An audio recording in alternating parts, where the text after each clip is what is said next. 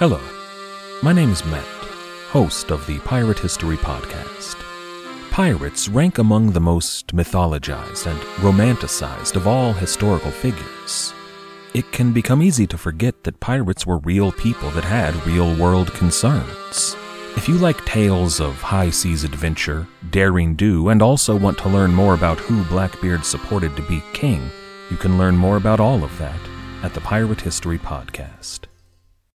Hi, my name is Ravi Mehta, and welcome to the Pax Britannica podcast. In 1913, at the peak of British imperial power, 23% of the world's population and 24% of the world's landmass lay under the rule of the British Empire. The Union Jack flew from Belize to Bangladesh, shaping everything from the governing institutions to the languages people spoke in those territories governed by the British Empire. It is impossible to understand the future trajectory of those countries once ruled by the United Kingdom without understanding the effects of British colonialism. However, if one wants to understand how the British Empire works, one must first look to the infancy of British imperial rule.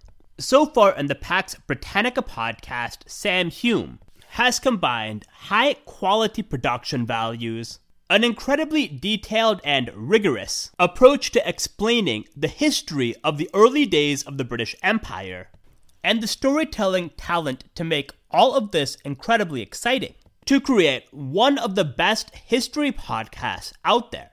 I cannot wait to hear more about the evolution and growing power and might of the British Empire. If you want to learn about what happened to the developing world after the Pax Britannica ended, you might want to check out the Wealth of Nations podcast, where I, Ravi Mehta, discuss the history, politics, and economics of economic development. But without further ado, let's get back to Sam Hume and the excellent Pax Britannica podcast.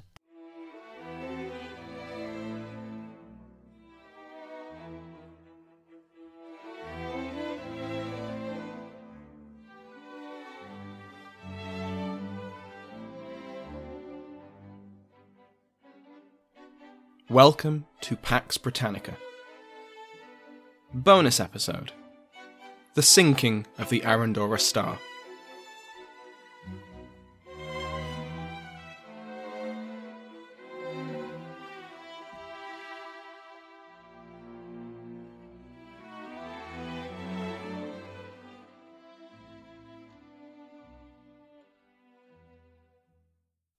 Welcome back to Pax Britannica. Today's episode is actually the talk I gave at Intelligent Speech in the summer. It's been available to patrons since then, but now the whole programme of talks are becoming available for free on YouTube. This week I've been completely swamped by PhD work and other things, so I've not actually had a chance to finish the script for the next narrative episode, and so to avoid breaking my streak of weekly releases, here it is. Now, I should say that the sound quality of Crowdcast, which is the service we use to run the conference, isn't the best, but hopefully I've managed to clean it up enough. As I said on the Patreon release of this talk, wartime civilian internment is a subject I'm really interested in. I did my undergrad thesis, and then my master's thesis on the topic. So I'm thinking of making it into some kind of bonus series, probably on Patreon, just to avoid clogging up the main feed. So let me know what you think. Finally, thank you to Eric Fogg for being my moderator, and to Ravi Mehta for introducing today's episode. Absolutely go and have a listen to the Reconsider podcast, which is Eric's podcast, and to the Wealth of Nations. Now, let's begin. All right, good afternoon, everyone, and welcome to, I'm actually really glad I get to watch this one as admin. So I'm Eric, I'm your admin. Allow me please to introduce Sam Hume, the host of Pax Britannica, a podcast about the rise of the British Empire, which I have been following since day one. And today, Sam is going to be sharing with us a great talk. During the Second World War, Britain interned and deported thousands of, quote, enemy aliens. Most would end up on the Isle of Man, but many were expelled to the rest of the British Empire until the policy was overturned. This talk will cover the experiences of 3 interned aliens who all found themselves aboard the Arandora Star. Sam, take it away. Thank you, Eric, for such a excited introduction. I'm pumped now. Trying to get myself out. Sorry. Oh yes, you. I got from your name. You got it. Yeah, I got it. There we go. Bye bye. So, after Britain declared war on Germany in September 1939, enemy alien tribunals were established by the Home Office to judge the loyalty of the Germans and Austrians living in Britain.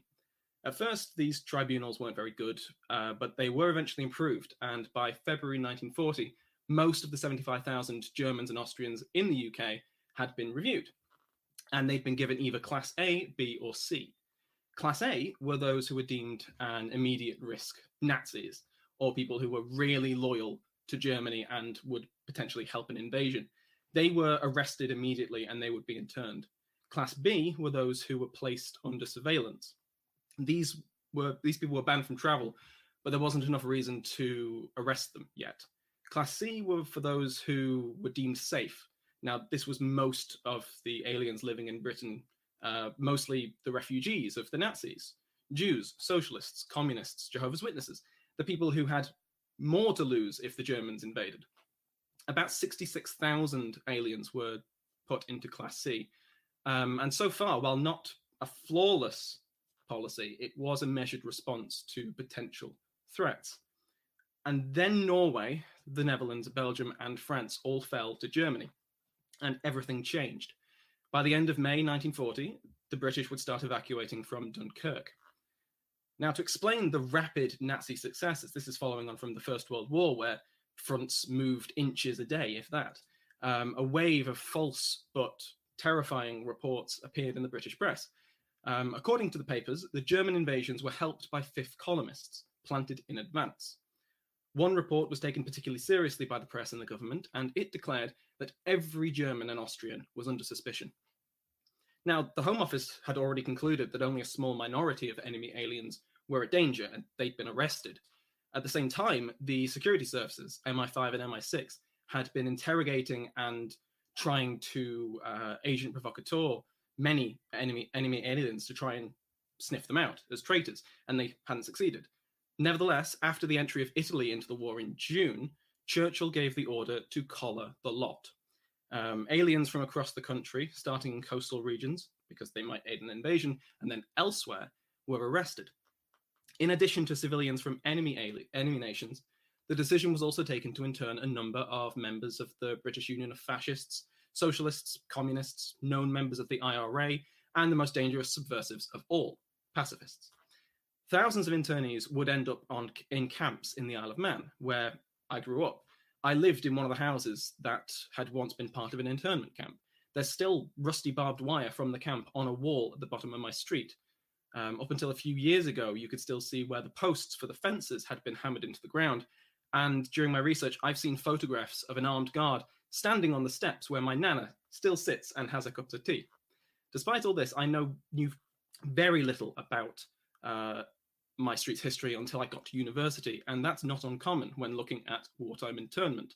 It's one of the lesser-known parts of the Second World War. Excuse me. So, the experiences for internees could differ wildly, and there was almost 100,000 of them. I'm not going to cover the entire history in 20 minutes. So, I'm going to focus on the experiences of a few internees who found themselves facing one of the worst, the sinking of the Arandora star. Peter Jacobson was 16 when he left Berlin with his mother on the 27th of February 1933. History buffs might recognize that date as the night of the Reichstag fire. His father had been the editor of a liberal magazine, Die Weltbund, before he died. The family kept the magazine and brought in a new editor, Karl von Ossietzky. Ossietzky had served prison time for exposing the Weimar government's rebuild of the armed forces. And Peter's mother had already been ready to flee the country for months. The Jacobsons fled to Vienna, then to Switzerland, and then finally London in August 1933. Peter began working for the British Shell Company, and then after that he joined an advertising firm. Ossietzky, throughout all this, was still in a concentration camp where he contracted tuberculosis. Peter, with his new skills and connections, wanted him to be awarded the Nobel Peace Prize, and he got endorsements from Bertrand Russell, H.G. Wells, J.B. Priestley, Virginia Woolf, and loads of others. There were similar campaigns in other countries, and Ossietzky won in 1936. Hitler wasn't particularly pleased that his political enemy had been internationally acclaimed, and he banned Germans from accepting Nobel Prizes from then on. Ossietzky died from tuberculosis in 1938. After the war began, paper rations meant job cuts for advertisers, and Jacobson was sacked. He moved to a farm in Berkshire for work until October 1939, when he was summoned to a tribunal. He brought along a friend from an old colleague from Shell who came with him, who told him, "This will be very easy. I know the chairman." He was far too confident. Jacobson was designated Class B and prevented from travelling. Jacobson believed the chairman saw him as a juvenile delinquent, and possibly justifying this claim, he himself admits that if his friend hadn't been there, he would have slashed the chairman's tyres. So there is that. Jacobson then ignored the travel restriction and went to London to visit a friend, and then he was arrested and interned. Jacobson was sent to the Oratory School in Chelsea. He was kept in a basement with dozens of other internees, sharing 3 rooms. Jacobson was then transferred to Devon, and throughout all of this, he felt that the British were still misguided about the Nazis. He recalled a family friend saying that Hitler was, at the end of the day, still a gentleman. So he wasn't particularly pleased with the British at this point. He stayed in Devon in Seaton Camp until the 30th of June, when he boarded a train to Liverpool. Then he boarded the Arandora Star, bound for Canada. Jacobson tried to claim a room for himself, not a cabin, but a bathroom. He put a sign on the door saying "Private, keep out," and barricaded himself inside. And he was evicted by an army officer who gave him a sleeping bag and told him to find somewhere else to sleep. The other people we'll look at are the Radok brothers. Their ancestors emigrated from a Czech Jewish ghetto to East Prussia in the 1860s. The family became Protestant in 1900. His father and his uncle fought in the First World War. Uwe was born in 1916 and had 3 brothers and a sister. After the war, his father returned from the front and became a director in a railway company. Now, the Radoks were very patriotic Germans. They were appalled by the Treaty of Versailles, but throughout the 1920s, their Jewish heritage repeatedly came up.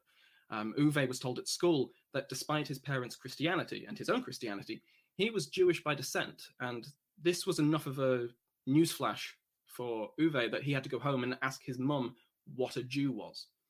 In 1933, Uwe went to the University of Königsberg. He studied maths, physics, and meteorology. Over summer, the students were made to serve the state and were given the choice of either military training or working on a farm. Uwe chose the military, and he got a place on an artillery course. While on this course, he won a shooting competition, and his prize was a signed photograph of Adolf Hitler. He took it home and put it in a cupboard facing the wall. Lots of the Radok's friends by this point were leaving the country, but Uwe's father refused to give up what he'd built, and he also rejected the Nazis' designation that he and his family were Jews. Uwe transferred to Munich University, and here his student card was yellow to indicate his Jewishness. Students and staff refused to work with him. After graduating, Uwe struggled to find work because of his Jewish status. When trying to enter the aircraft industry, his father wrote a letter to Hermann Goering, Supreme Commander of the Luftwaffe. This didn't help. Uwe was reaching his limit to tolerating living in a country that actively considered him inferior. In May 1938, Uwe sailed to Britain. He got a job in Glasgow. He was here when Kristallnacht happened, but luckily his parents had been away from the house. From this point, Uwe began trying to convince his family to come join him, and his youngest brother, Jobst, did. He also began saving money and spending his free time in the library to improve his English. Another brother, Rainier, joined his siblings in August 1939, and Uwe's last brother, Peter Christoph, was still in the German army, and his parents and sister remained in Königsberg. It was finally agreed that the entire family would emigrate to Australia. The next available space was mid-September 1939. So, of course, it was cancelled on the last day of August with the clouds of war approaching. The Radok brothers would then travel to a wealthy friend's manor in Yorkshire, and they were here when Chamberlain declared war on Germany. A month later, the police arrived. The 3 brothers were taken to an empty garage in Lincoln to be interrogated by MI5. Then they were put on a train to Devon. None of the brothers had gone before a tribunal. Before Christmas, the Raddock brothers were transferred to Lingfield Racecourse, and since none of them had been before a tribunal, they decided they would try and appeal their internment. Here, Uwe was interviewed by an MI5 officer, and he thought he could argue his way out of it, until the officer produced some damning evidence. The letter his father had written to Goering, in which his father describes his extreme loyalty to Germany and his military training. Uwe was then declined the appeal. He was very confused about how the British had got hold of this letter. He believed that there'd been a copy in the German embassy that had been found when the British seized it. But there's an alternative theory that the British and the Germans exchanged information on potential dissidents, and that's how MI5 had a copy, because the Nazis had given it to them. So the brothers they had their tribunal experience, and they were again interned. They were sent back to Devon, and here they settled into life. Uwe worked in the kitchens and Jobst in the office. They were here when news arrived from Germany that their father had been sent to a concentration camp, where he'd stayed for 4 months until their mother had secured his release. They planned to go to South America. Their uncle, despite winning medals of valor in the war, had been killed in another concentration camp. The Raddock brothers were then put onto a train for Liverpool on the 20th of June, 1940, the same train as Jacobson. They too boarded the Arandora Star, though they did get a cabin. The last person we'll look at is Bruno Fehl. Now, Bruno Fehl was not a refugee. He was a German. He was a German businessman living in Britain. He didn't really like the Nazis, and he resented the way that Nazism and Germany were becoming conflated and inseparable, even in Britain. As war approached, Fehl was told his wife and children could leave the country, but he couldn't. On the 30th of November, 1939, the Fehls went before a tribunal. They denied being Nazis, but they refused to answer how they'd voted in a secret ballot on the annexation of Austria. His wife was placed in Category B, along with their 2 children, but Bruno was interned immediately. His family would visit him over the next few months, but in May, they too were interned and taken to the Isle of Man. On the 30th of June, Bruno Fehl arrived in Liverpool on a different train to the Raddocks. He had learnt that his family were in the Isle of Man, and he hoped that he would be joining them. He hadn't been allowed to write to them to let them know he was being moved, so they were completely unaware. And he held out this hope that he would go to the Isle of Man until he saw the ship that he was about to board. It was a large ocean liner.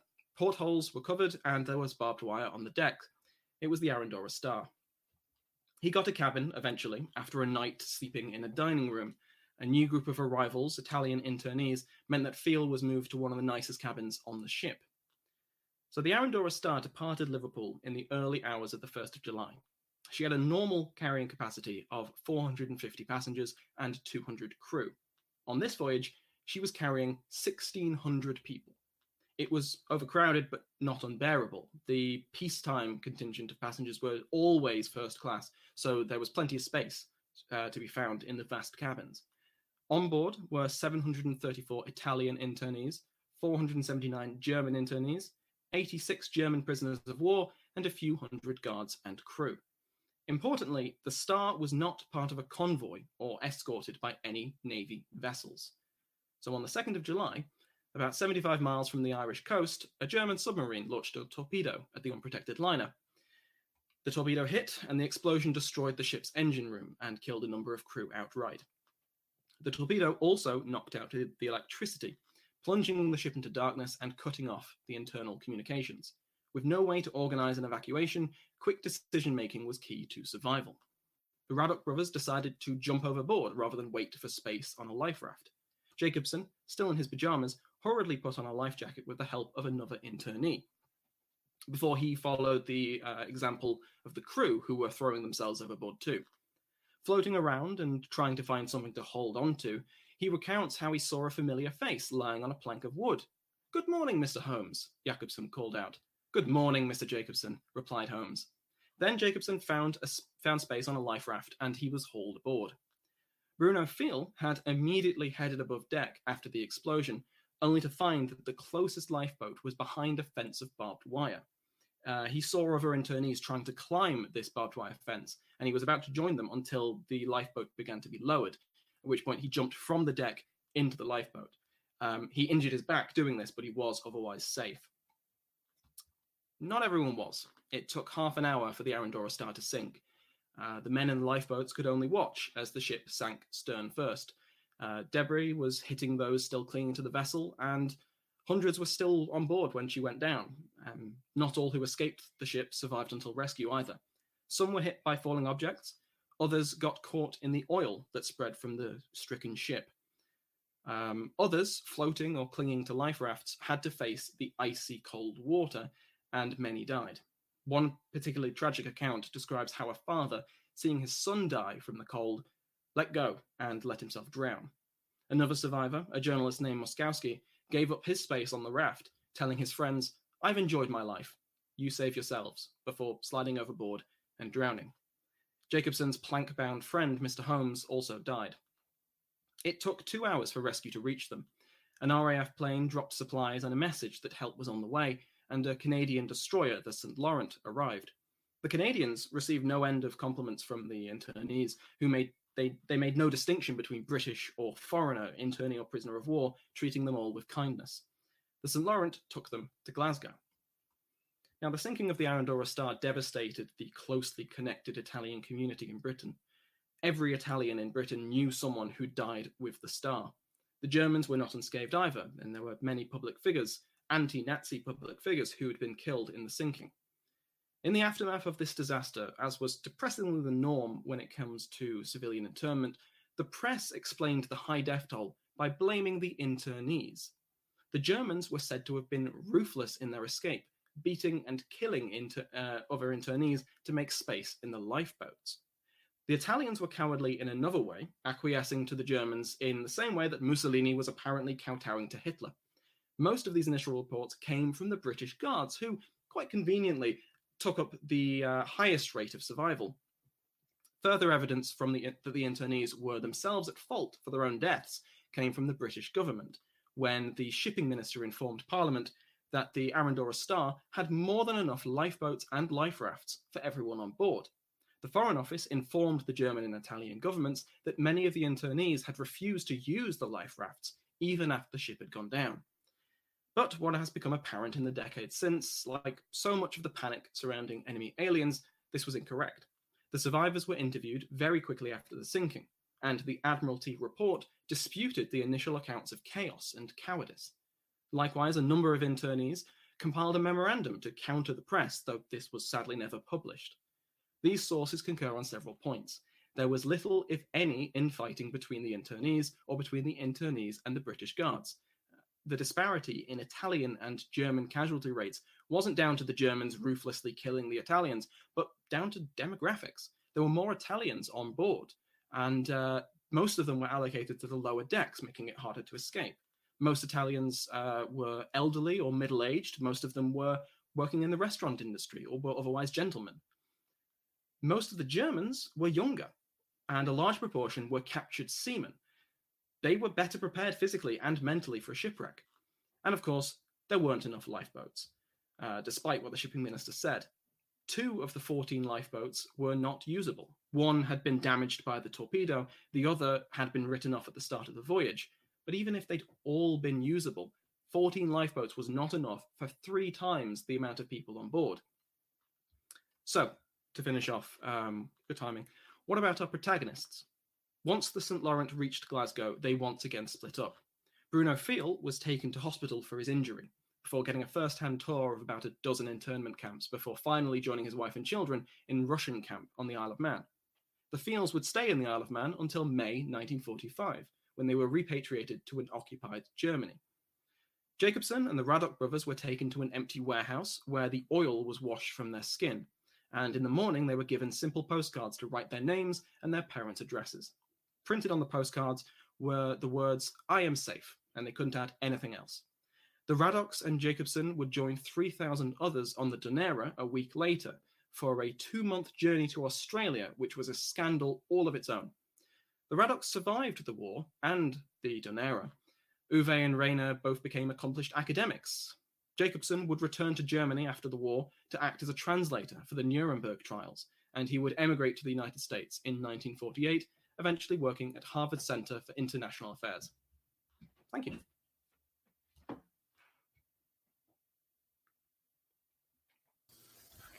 Sorry, I was muted. My bad. I was like, well, okay. So we've got a couple questions coming up. Sam, thank you so much for your great talk. I would clap, but it would just be annoying for everyone listening. I'm just going to jump straight to questions for now. We've got 3 already. So, people are upvoting questions. That's brilliant. I didn't realize you could do that. So the top question, do you think that the lack of information on internment in public education has been an international purpose? Does that, Bree, if you could clarify, do you mean that the lack of information on internment has been intentional and like kind of an intentional, like international government, government intent to just like not share this? I'm going to assume, unless we hear from Bree, that's what she meant. I think there's a little bit of a delay for the audience, I think, so I'm sure she'll pop up in a second. People are commenting on the mug. Yes, History of England mug. First one ever bought. Oh, Mr. Crowther. I know. I was very happy to get it. Back. Yeah, back in action. In Canada, it's become a huge part of our education system. So yeah, I think it's about, is this being intentionally suppressed in the public education system? I don't know about intentionally suppressed. This is difficult because I basically answered that question with an entire chapter of my master's dissertation, so I can't really put that into an answer right now. But basically, it was a combination of people just not wanting to talk about it, basically. And that's not just like the British, but the internees themselves. There were quite a few. Obviously, the British brushed it under the carpet as quickly as they could. Once the panic died down and they realized they just interned tens of thousands of people for basically no reason. But the internees themselves, a lot of them wanted to stay in Britain. Some of them wanted to stay in the Isle of Man afterwards. And there was this general feeling that making a big stink wasn't a good idea if they wanted to stick around, because getting a residence permit or getting naturalized was much more difficult than it is nowadays. And any sign of disloyalty was frowned upon. And I think that's part of the reason that just people didn't want to talk about it. So it's kind of just fallen by the wayside. It's also not one of the most exciting, adventurous parts of the Second World War that, school kids tend to want to learn about. I didn't learn about it in school, and I went to a school that was on the Isle of Man, where there were camps everywhere. It's bizarre, but I don't think it was a deliberate thing. I think it was just a lack of interest, mainly. So, with another 3 upvotes from Gregory Murray, excuse me, has anything come to light? Oh, sorry, that stuff moved. Has anything come to light as to why she was sailing without an escort and not in a convoy? Was she a fast liner? I think, I don't know if something's come to light as much, but I think that it was safer in a way to go unescorted, because if you were in a convoy, then you became more of a target. The captain of the U-boat who sank the Arandora Star recounted in his diary that he wasn't sure whether the star was hostile until he watched it move, and it was zigzagging as if to avoid attack. So it kind of then invited the attack, because why would you be avoiding attack if you weren't expecting it? Why would you expect it if you weren't an enemy? So I think that's part of it. They were just like, it's safer if you try and just be sneaky. But it just so happened that there was a submarine waiting, and they saw them. As they say, nothing calls attention like evasive action, right? Yeah. So, with the most upvotes now, Mr. Robin Pearson, host of the History of Byzantium podcast, who stole all of my potential viewers in the last session, asks, how do you balance podcasting with academic work with also having a life? Smiley face. Oh, that's tricky. The honest answer is probably that I don't. that there's only so many hours of productivity in a day, and they can't. It's hard to balance those among having a social life, doing a PhD, and also putting out a podcast. I think generally I probably prioritize. Hopefully, my supervisors aren't watching, but I usually prioritize the podcast over the PhD, and I think that's purely just psychologically. It's more immediate. I can write 3,000 words of a script, and the episode is out that week. I could write 3,000 words of a chapter. That's not even half a chapter. That's not even a quarter of a chapter, and no one's going to see that for another year. So that's I think a big part of it. But it's a struggle basically. I try and keep a balance, but it doesn't always work. Hope that answers it. Robin's going, I knew it. Yeah. All right, and from Lisa Rosenthal, how much of the treatment of the internees in Britain was a result of anti-Semitism? Ooh, with things like this, it's hard to measure. But I get the impression that a lot of it there was just an underlying current of anti-Semitism just in British society.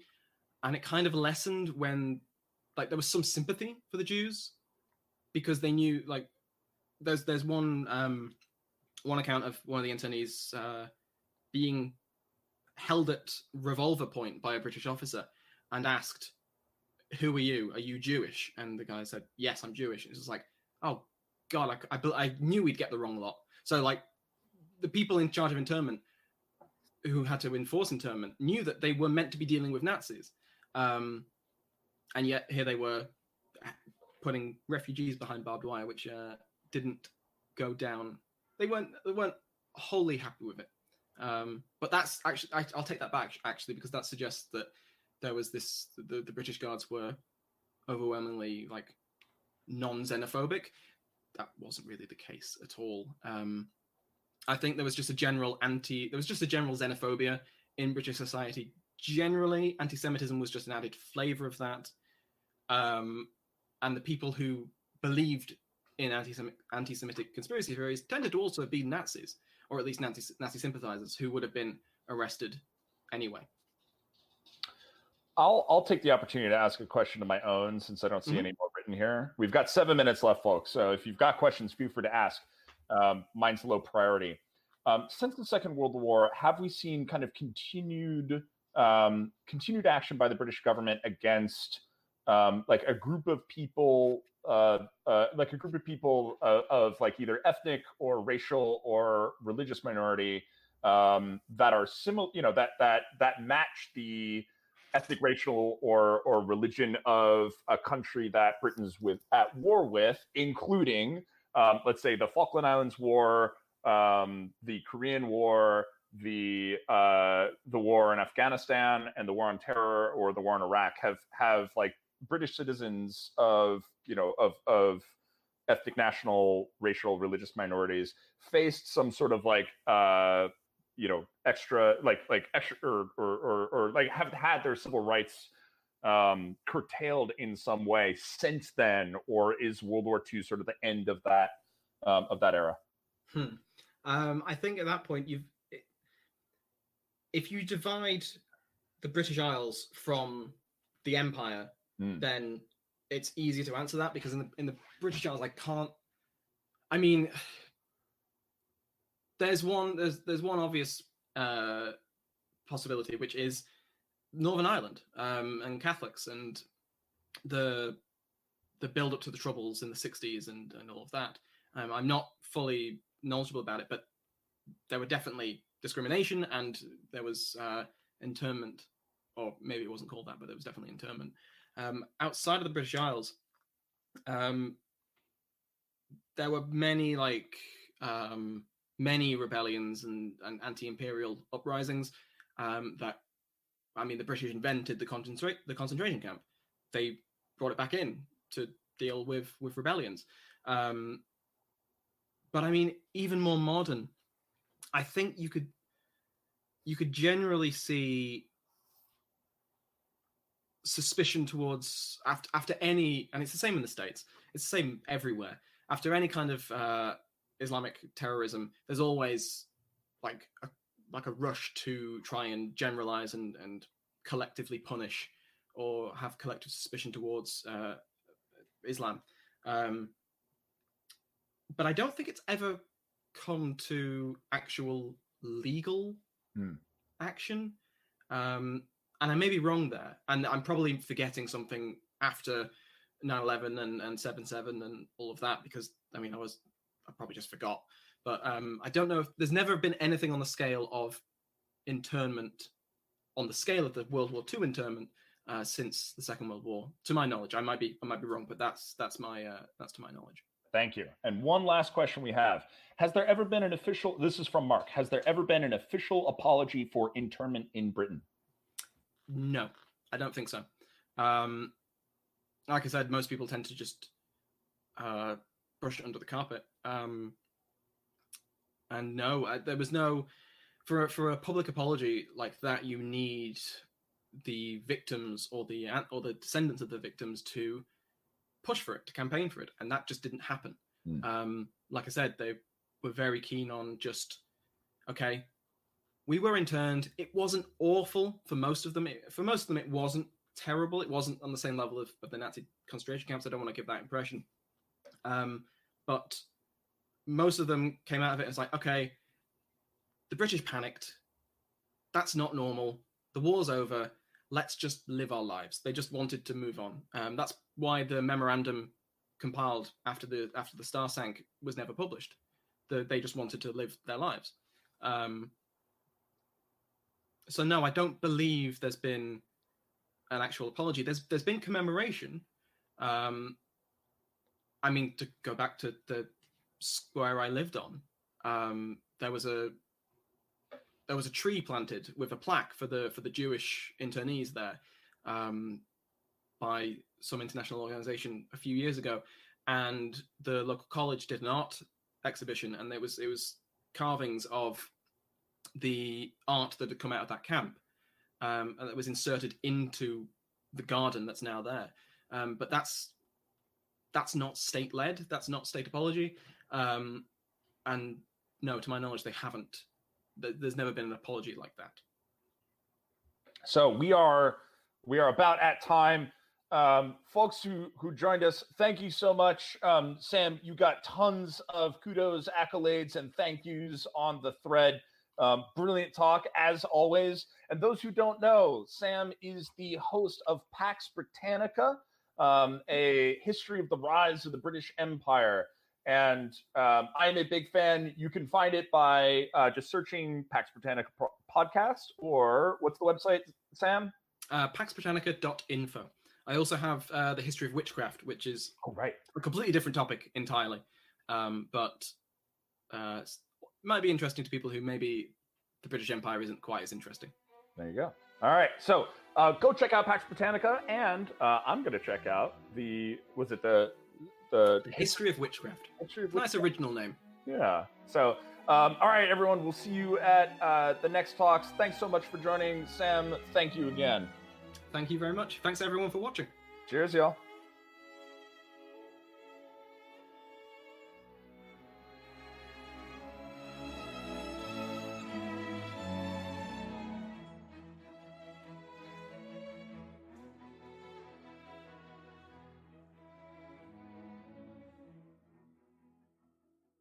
Saving money on exterior wall lights. Now at Menards. Find your style with Patriot Lighting. Exterior lights enhance the look of your home. Choose from over 50 options from Patriot Lighting. Now through May 19th, get $10 instant savings on a single qualifying purchase of $100 or more on in-stock outdoor wall lights. Check out our entire selection of outdoor lights and see the rest of our deals happening now on Menards.com. Save